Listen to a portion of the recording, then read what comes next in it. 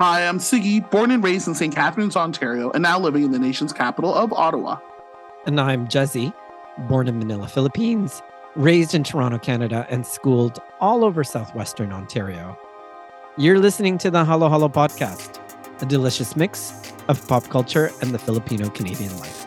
We at the Halo Halo podcast acknowledge that our creative project spans these areas and territories and are grateful for the traditional knowledge keepers and elders who are with us today, those who have gone before us, and the youth that inspires us. We recognize the land and benefits it provides all of us as an act of reconciliation, as recommended by the Truth and Reconciliation Commission's 94 calls to action, and gratitude to those whose territory we reside on, work on, or are visiting. I'm podcasting from the traditional unceded territory of the Algonquin and Anishinaabe people. And I'm podcasting from the traditional lands of the Huron-Wendat, the Seneca, and most recently, the Mississaugas of the Credit River.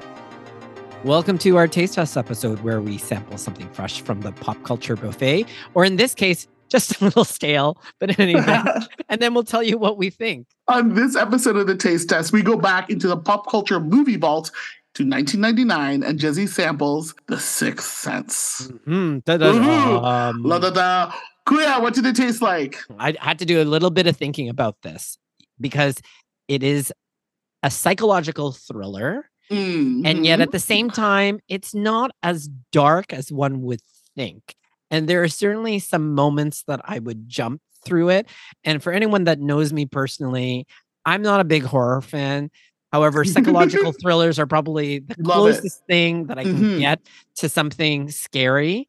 And this is one of them. So when I thought about what did it taste like, to me, it tasted like matcha latte. And for anyone that's ever had a matcha latte, they are earthy, they are deep, and yet they're fresh and filled with lots of antioxidants that give you a boost for a week. And certainly M. Night Shyamalan's breakthrough hit Sixth Sense did that for me. It gave me a boost for the week because it just left me thinking about what this movie's message was all about, even 25 years later. So earthy, deep, fresh, and filled with lots of antioxidants for a boost. Sixth Sense tasted like a matcha latte for me. Was it worth the actual calories? It was. Sense that you called a matcha latte. Yes, because I saw the movie just a little bit differently 25 years later. Now, for those of our listeners who haven't seen The Sixth Sense again is M. Night Shyamalan's breakthrough hit. And it is, as I had said earlier, a psychological thriller starring Bruce Willis as a child psychologist, a man after my own heart, and Dr. Malcolm Crowe and Hayley Joel Osment in his breakthrough performance as well. And I think he was Oscar nominated, wasn't he? Yes, that? I think so. Yeah, one of the youngest Oscar nominees, I think. And he happened to be a troubled patient by the name of Cole Seer, who apparently talks to dead people. So, Sigs, I was a little bit hesitant to see this, even though I had suggested, I'll go see The Sixth Sense. I was a little bit hesitant, only simply because I thought it was going to be a product of its own time, but I found it really fresh. Oh, that's great. Just like a matcha latte. And the reason why I found it fresh is it still seemed to offer new and interesting messages. And despite it being dark and deep and having troubling subjects, I just remember in 1999 that, like the whole thing that everyone talked about in terms of M. Night Shyamalan's Sixth Sense was the twist and all about trauma. But I thought seeing this in 2024, it just made me think, oh, this is much more than just trauma. And for me, the film recounts how Bruce Willis, again, being the child psychologist, trying to assess and diagnose Cole Seer, who again is played expertly by Hayley Joel Osment. Oh my gosh, yes. But what I learn and resonate with today, and this is the message, is how we should believe those that are victims of abuse and assault and neglect. And that was something that wasn't necessarily, I think, talked about in 1999, but there was this recurring message of why are we discrediting Hayley Joel Osment's character, Cole Seer? Why are we constantly dismissing what Cole is saying? Why are we not actually believing? So throughout, we find many places where Dr. Crowe himself also was disbelieving of Cole. Right. And I think to myself, if people had actually believed Cole and what he experienced in the first place, I think all of South Philadelphia would be a much more better place, than where it was in the film. So all of this is to say that it reminded me of the Me Too movement and how important it is to believe the victim and the survivor. So that's something that, of course, occurred in 2018. Yeah. And I do find that interesting too, that something that came out of that movement was believe the victim, because I don't think people make some of this stuff up for shits and giggles. Yes, there's going to be the very, very rare person who make a false claim, but for the most part, victims and survivors ought to be believed, at least for their experience.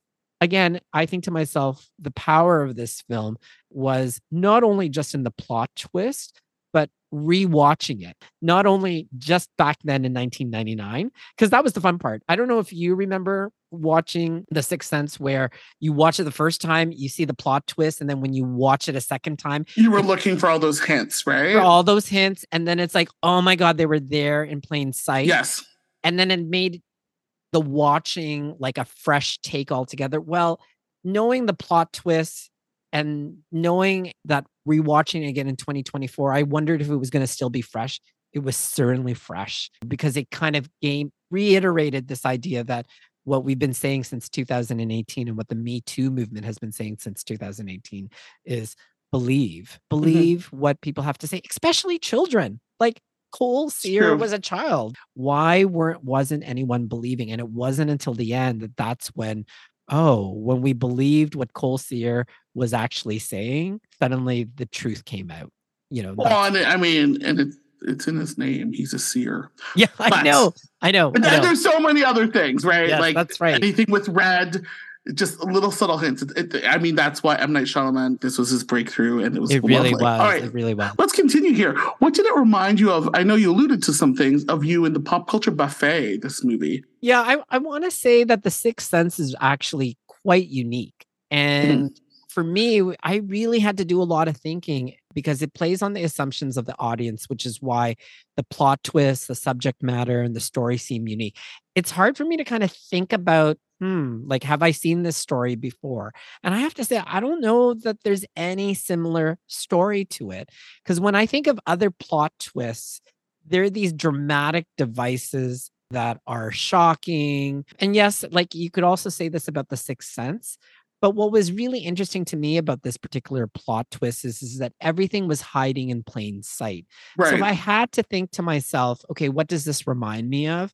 The closest, I think, resemblance that this had to anything on the pop culture buffet was The Usual Suspects, where also the plot twist is that it too was also hiding in plain sight. The other thing that I'd say that it also reminded me of was Alfred Hitchcock's Rear Window. So classic American Film Institute Top 100, something that I think everyone should watch, sets the template for most thrillers. It had the same kind of pacing. When you watch it, it seems like a really slow movie, but then it slowly starts to build and then culminates in, again, the plot twist. And those are the two things that probably most closely resemble, if not remind me, of what's on the pop culture buffets, The Usual Suspects and Rear Window. What did you appreciate about it? That it aged well. And like what I had said, I thought myself that it wasn't going to age well, but it's like, wow, it still happens to give us fresh messages.